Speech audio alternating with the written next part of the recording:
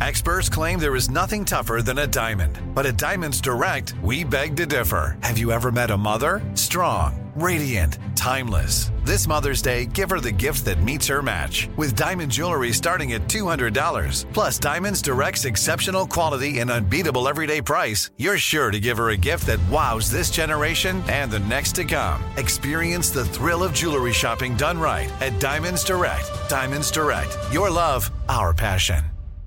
You know that feeling when you walk into your home, take a deep breath, and feel new? Well, that's what it's like to use Clorox Scentiva.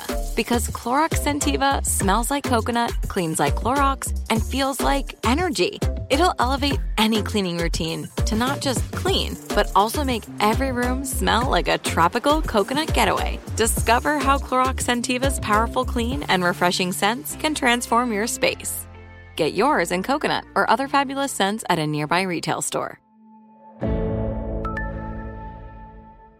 Good sleep should come naturally, and with the new Natural Hybrid mattress, it can. A collaboration between Lisa and West Elm, the Natural Hybrid is expertly crafted from natural latex, natural wool, and certified safe foams to elevate your sleep sanctuary and support a greener tomorrow. Plus, every purchase helps fuel Lisa's work with shelters and those in need. Don't put off a good night's sleep any longer. Get a Lisa mattress today for a sound sleep tonight. Visit lisa.com/iHeart. That's LEESA.com/iHeart. Had enough of those supplements that leave you feeling nothing? Symbiotica is your solution to great-tasting, all-natural supplements that actually work. Crafted with premium plant-based ingredients, their products have no seed oils, fillers, or toxins. Try them out and actually feel the difference today. Visit Symbiotica.com and use code IHEART for 15% off plus free shipping on your subscription order. Again, that's 15% off plus free shipping on your subscription order. Go to Symbiotica.com, CYMBIOTIKA.com. The Podcast Playground. Hooray! I'm Buzz Knight, and welcome to Taking a Walk, Music History on Foot. Follow Taking a Walk at Apple Podcasts, Spotify, or wherever you get your podcasts. It'd also be great if you share this podcast with a friend if you like it, and leaving us a review is great for us as well. You know, we like talking about two of my favorite topics on Taking a Walk. Music, certainly, and radio, and folks involved with both sides of those businesses. And today, we go across the pond to lovely Ireland to talk with a man responsible for branded content partnerships at RTE, Ireland's national television and radio broadcaster. He's also the author of a music book, From the Cradle to the Stage. Welcome, Alan Swan, to Taking a Walk. Well, hello, Alan, and thanks for being on Taking a Walk all the way across the pond. My pleasure, Buzz. It's a long walk from Dublin to Boston. It's a great one, though. That's for sure. It certainly is. Thanks for having me on the podcast. Thanks for being on. So, Irish music is so wonderful, and your book, From the Cradle to the Stage, focuses on a pretty vast variety of artists. When were you first moved to write about so many of these great musicians? It came during a period of my life where I had started in radio in Ireland for a radio station. This is years ago. It's the 20th anniversary this year, actually, of the book. And I was presenting the breakfast show, the morning show, on a station called CKR, which is a kind of a local radio station in kind of Carlow, Kildare, way back when. It's about 2003. And when I was doing the morning show, I was always mad into my kind of music and bands, and all these bands used to visit us in studio all the time. And I'd finish the show at 9 a.m. And then I used to have this kind of really long day where I do my prep for the following morning, and I do all my work from bits and bobs and voiceovers and stuff. And I was left with this kind of huge gap in the day. And I thought, God, I'd love to write more about these kind of amazing people that I'm meeting on a daily basis. And I've always been fascinated about people and how they get their beginnings and how they start and where they come from and how they do the things they do. And I thought, God, no one's written a book about kind of their beginnings and what was that spark that inspired these artists to become who they are. So I used my time wisely, and I just basically started doing interviews with these artists one after another. It snowballed, and then I was offered a publishing deal to publish the book, and it came out and did really, really well. And since then, it's been my career. Has been kind of a lifelong journey in and out of the Irish music business, from TV shows to live events to radio programs to podcasts. And it's been an absolute honor to meet these people and kind of share their stories and just sit in rooms and listen to these amazing people. I love it. There's so many that are integral in the book. I'm going to focus on three of my favorites here, and it's going to be the 3 C's, and it's the Corrs, Cranberries, and Chieftains. Maybe some recollection on those 3 C's from your perspective. Yeah, look, I think that those three are, incredible institutions of Irish music, from different genres, be it the Corrs with pop, be it the Cranberries with rock, and be it Paddy Maloney, who's in the book, God rest his soul, from the Chieftains in traditional Irish music, which is, so close to everyone's heart here in Ireland. And all three crossing over from their domestic successes in Ireland to be kind of heard worldwide. In some cases with Paddy Maloney and the Chieftains, his music was sent off into space. I think they took one of his instruments and sent it off through NASA, off into space as a kind of a recognition of his amazing music. I think sadly, of course, Dolores passed away, and what an amazing leader of a band and a unique voice, a Celtic kind of, haunting voice that she had and sadly missed.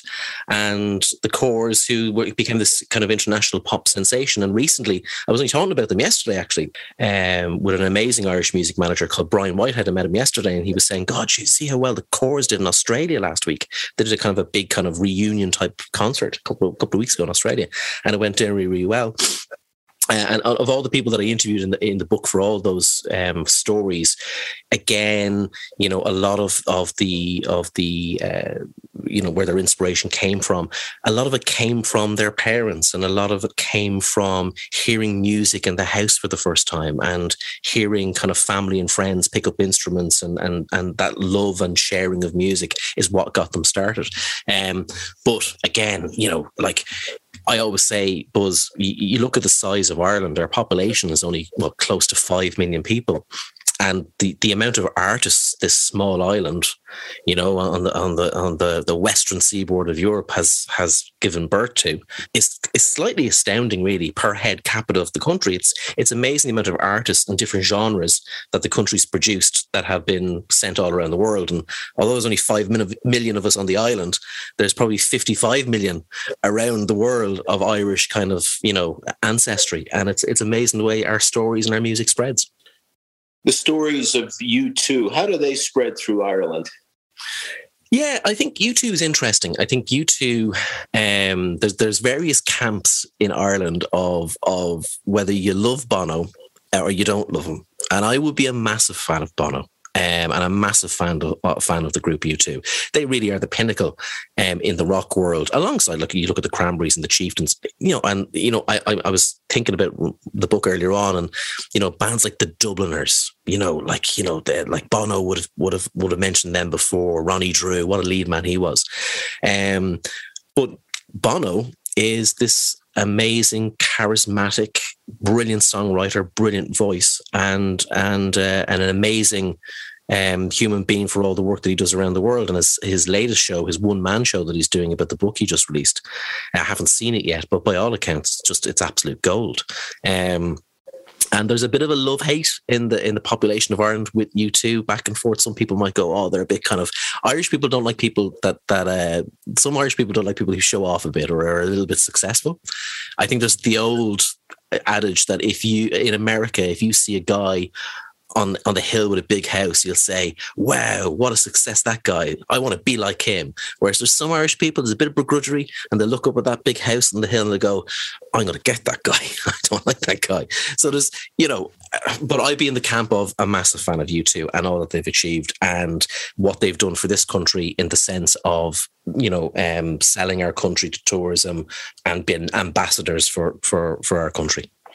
Favorite Van Morrison story involving you, whether it be a good outcome or a bad outcome?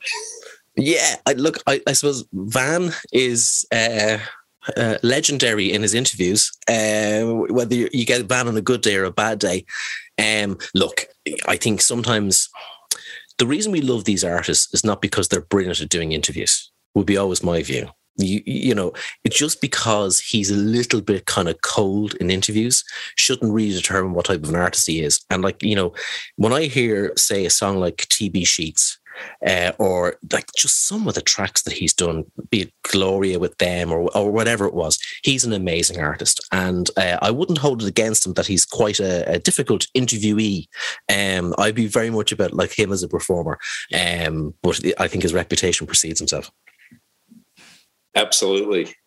That wasn't a trick question, by the way. I was wondering.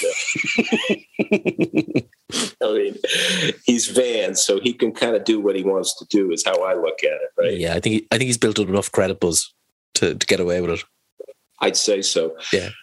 The late John Prine spent a lot of time in Ireland, I know, as a result of being married to Fiona and her heritage. Did you ever have any encounters with him as he sort of became one of yours? I didn't. I know that the radio group that I work for, RTE Radio and RTE Radio 1, would have a lot of specials around John. And I think there's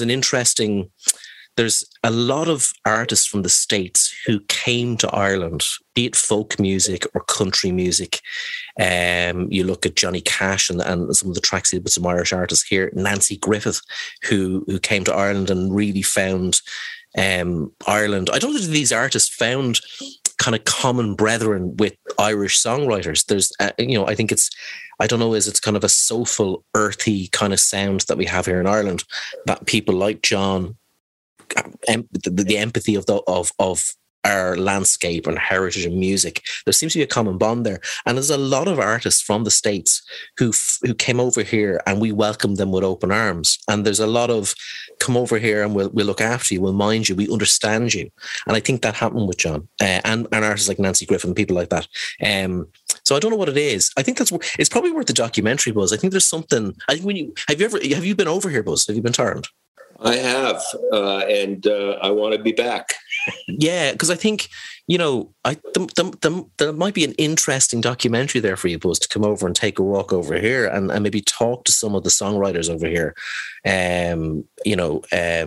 Because there's something there between those type of artists and that type of music. I'm looking at flights right now. So I would love it to death. So as far as concert experiences, there's obviously so much music everywhere. There's big shows, there's medium shows, there's small shows, there's just local pubs. What are some of your favorite experiences in terms of seeing live music? It's a really interesting question. I always remember there was a performer years ago in Ireland. He sadly passed away, a gentleman called Joe Dolan. And Joe Dolan sang kind of, early school rock and roll music. He was part of the show band scene back in the kind of the 60s and 70s. And everyone in Ireland knew who Joe Dolan was. And I remember one of the first concerts I ever went to as a child was in the Glen Eagle Hotel, which is a famous hotel in Killarney in Kerry.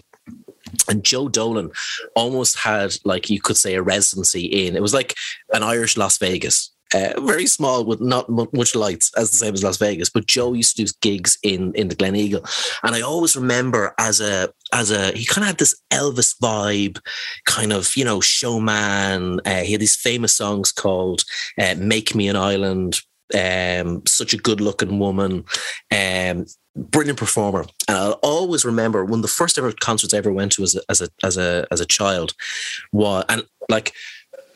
Irish parents back in the 80s used to drag their kids along to these late night shows.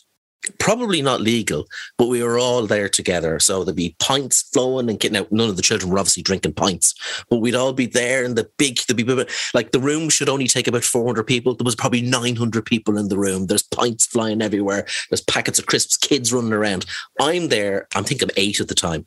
And I see Joe Dolan on the stage, and he had this, and it still sticks with me now. He's on stage performing. All the kids are up the front. Everyone's having a great time. And he used to do this thing where he'd be sweating profusely while performing, and he used to get his finger and he flick the sweat off the front of his brow, and all the women would go, "Oh, Joe, oh, that's fantastic." And I still remember that, being like literally scarred as a child, going, "What is that man doing, spraying his sweat all over the front row of the audience?" But you know what? They're great memories. And we're very lucky to be brought to these type of gigs at that age. And then kind of gigs throughout the years. We're very lucky to have some beautiful venues in Ireland. One of my first concerts as a teenager, we have this beautiful theatre called the Olympia Theatre in Dublin. It's in the city centre of Dublin. And I always remember as a 15-year-old going to see Ocean Colour Scene on Valentine's night. I still remember it. There was this kind of 4-piece kind of Paul Weller kind of 60s The Who type band. And they had a huge hit in Ireland years ago called the Riverboat Song. And I remember going to see them at the Olympia Theatre. And then over the years, been very, very lucky to go to various different concerts in, you know, all over the place. But those kind of, I suppose, those formative years of growing up, I'm sure it's the same with you, Buzz, when you're at that age of kind of, you know, 15, 16, 17, 18, 19, you remember those moments where you got to hear an album for the first time, be it like Dave Grohl was in Dublin during the week, and even hearing his name instantly brought me back to hearing Nevermind for the first time and getting it on a tape on a school tour, and it had been passed around the bus and people going, "Have you heard this? Like Nevermind by Nirvana. This is unbelievable." And, you know, just those memories, they're just fantastic to have. I'll never forget that I've been on a school tour coming from the Burren, which is down in Clare, and people just literally passing a Walkman around the bus to hear Lithium or, you know, Smells Like Teen Spirit or all those songs. And they're just, you know, just lovely, lovely memories. So describe the sound of radio in Ireland to someone from the US. Irish radio is really unique, Buzz, in the sense that it has huge daily listenership. I can't remember off the top of my head, but it's something along the lines of like 82% of all Irish adult population listen to an Irish radio station every single day. We absolutely adore live radio in Ireland. And the way it breaks down is you have local radio stations. So every county has its own local radio station. We have regional radio stations for the youth. And then we have national radio stations. There's about kind of commercially and publicly about, I'd say, 40-something radio stations, maybe 50, and then lots of community radio stations around it. And it's a mix with the local radio stations. It's a mix of local talk and kind of, you know, kind of AC adult contemporary type sound music. And then you've got your kind of national radio stations where you have your usual mix of a CHR and an AC and you have a rock station and you have kind of that. But one of the big things that we have in Ireland is that we love, as you can probably guess from our conversation, we love talking. And there's a lot of mid-morning programs that are all talk-based, and they do really, really well. And there's a particular anomaly. I can't even say that word properly. In Ireland, there's a presenter called Joe Duffy, and as you know, Buzz, been a radio man, usually the peak of a radio station is it starts off, morning breakfast goes up, and then kind of just goes down, and then a small little spike on Drive. But what happens in Ireland is with this show, with Joe Duffy show, is morning time. The biggest radio show in Ireland is called Morning Ireland, which is like a kind of a talk current affairs program. It goes up, it peaks, and then there's a giant peak at lunchtime where this guy called Joe Duffy comes on and does a program called Live Line, where people phone in and just talk about their problems of the day, be it controversial problems or something that's in the news. And he's a brilliant communicator, absolutely fantastic, just brilliant at listening to listeners and talking. And then it goes down. And we've some really amazing radio personalities and speakers. And we're blessed to have them, you know. So the radio scene is quite healthy in Ireland. We love live radio. And with podcasts, I think the recent Reuters report that came out for Europe is like the fastest growing listenership in Europe for podcasts is in Ireland. So we love our live radio, and we love getting stuck into podcasts as well. So. And what's the state of country music in Ireland in terms of popularity, and who are some of the artists that are popular? There is a variety of country music is massive in certain regions of Ireland. So, you know, you've artists like Mike Denver, Nathan Carter, people like that who are just, you know, massive performers and in pockets around the country. So country music would be massive in places like Monaghan, in Cavan, Kerry, Cork, Tipperary, that area. Not as big and there's a weird thing actually, like it wouldn't have massive local country artists in Dublin, but whenever an American country artist comes to Ireland, they will sell out Three Arena, which is our biggest kind of, you know, arena that we have in Ireland, which is 15,000. Garth Brooks came over in the summer and sold out like 5 stadiums in 5 nights in a row. So you have these kind of two tribes in Ireland. You have people who just absolutely adore country music, and then you've got kind of what I feel kind of snobbish kind of people who go, well, country music's not, you know, it's not real kind of music. And it's kind of, well, it is real music, and it's really, really popular. So I think the scene is definitely growing in Ireland, but there's a slight disconnect regarding the city audiences in Ireland as opposed to the country kind of listeners in Ireland who love their country music. So it's a weird kind of balance. It's definitely two tribes of people. But again, local country scene does really, really well in Ireland, and there's a lot of different artists. I must email you a few and send them on to you. But a very healthy scene. I do want to acknowledge, back to your book, that you wrote the book in terms of benefiting a charity called Fighting Blindness. Can you talk about that charity? Yeah, they're a charity who have been going a long time. Now it's 20 years since I did the book, but they're still on the go. It was for people who had degenerative eye disease where they were slowly losing their eyesight. And this organization called Fighting Blindness were at the time one of the leaders in research on how to combat that. So all the funds from the book that we raised went towards that. It was a kind of a close charity to my heart at the time. And I was very proud to do that for them. And I think the plan is hopefully maybe, you know, to do a kind of a new version of the book. It's 20 years on, and see, will we update it with kind of some of the newer Irish artists that have come to the fore, like Dermot Kennedy or Hosier, who probably were only babies when the first edition of the book came out back in 2003. That's awesome. So in closing, I know you follow radio all over the place besides your home country, so I'm sure you follow it in this country. Could you give operators, owners in this country a piece of advice that would be meaningful to their future? Don't fight the future. I think there's a lot of radio groups worldwide who seem to have forgotten why they were popular in the first place. And I think that they're worrying too much about the competition and not worrying about the basics of what made them successful in the first place. Even simple things like, you know, automating your overnights. You know, put people in there. Put them in live. Give them a chance. Let them do stuff. Let them talk about things. Discover your new talent.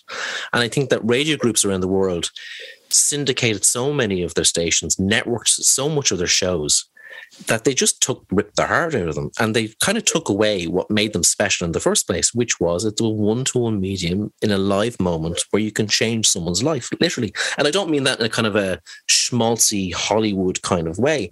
I think we became too obsessed with data. I think we became too obsessed with, just kind of cutting everything to the core and forgot about, people always wonder, who's going to replace these amazing big names as they pass away? And the answer is nobody, because you're not sitting down and developing talent. You're not making, you're not using your medium to discover these stars. And it's no surprise that, I remember doing a talk at the All Access radio conference in LA about 3-4 years ago. And I sat in a room and I said, you do know that kind of Amazon, Spotify, all these companies are doing radio. That's what they're doing. That's what they're turning their platforms into. They're pumping money into discovering talent, and they're going to pump money into podcasting. And kind of people sniggered in the room at the time. I was kind of like, guys, you have this wonderful opportunity, but not fighting them with technology, fighting them with talent and keeping what's special about live radio. So I'm very passionate about that. I'm very passionate about discovering talent, finding great storytellers. And I think that maybe operators, if they kind of took back some of their day parts and put people in there and let them make mistakes and take ownership of it and say, look, just go out there and do 2 or 3 hours, see what happens, and just find these new stars. Like, where are we going to find the next generation of radio broadcasters? They're going to come from podcasting, because these people are going on podcasts and they're making mistakes. They're putting stuff up on YouTube. They're taking a chance and they're finding their own tribes. And I think radio stations need to spend a bit of time finding the next generation of broadcasters. I feel like I'm doing some sort of a sermon, but I'm very passionate about it. And I think that's the only way radio is going to, save itself and stop from eating itself, Bravo, Alan Swan. Thanks for being on Taking a Walk. It was my pleasure, and thank you so much for having me on. Taking a Walk with Buzz Knight is available on Spotify, Apple Podcasts, or wherever you get your podcasts. Good sleep should come naturally, and with the new Natural Hybrid mattress, it can. A collaboration between Lisa and West Elm, the Natural Hybrid is expertly crafted from natural latex, natural wool, and certified safe foams to elevate your sleep sanctuary and support a greener tomorrow. Plus, every purchase helps fuel Lisa's work with shelters and those in need. Don't put off a good night's sleep any longer. Get a Lisa mattress today for a sound sleep tonight. Visit lisa.com/iHeart. That's LEESA.com/iHeart. Hey guys, back at the playground again, huh? Yep. You know what this playground could use? A wine country. Heck yeah, and some waves so we could go surfing. Oh, yeah. Love that. A redwood forest would be cool. I'm in. Ski slopes. Let's do it. Can a girl go shopping? Yeah, baby. Wait. Did we just invent California? Discover why California is the ultimate playground at visitcalifornia.com. With every CBD product claiming to do something different, it's nearly impossible to decide what's best for you. Lazarus Naturals pioneered the farm-to-front-door model of transparency, where they handle each step of the production process to ensure quality, potency, and consistency. Scannable labels allow you to see the test results of your hemp batch, so you can be confident in the safety and quality. Visit LazarusNaturals.com today. Lazarus Naturals, committed to improving your life as well as the world around you. Not available in Idaho, Iowa, or South Dakota.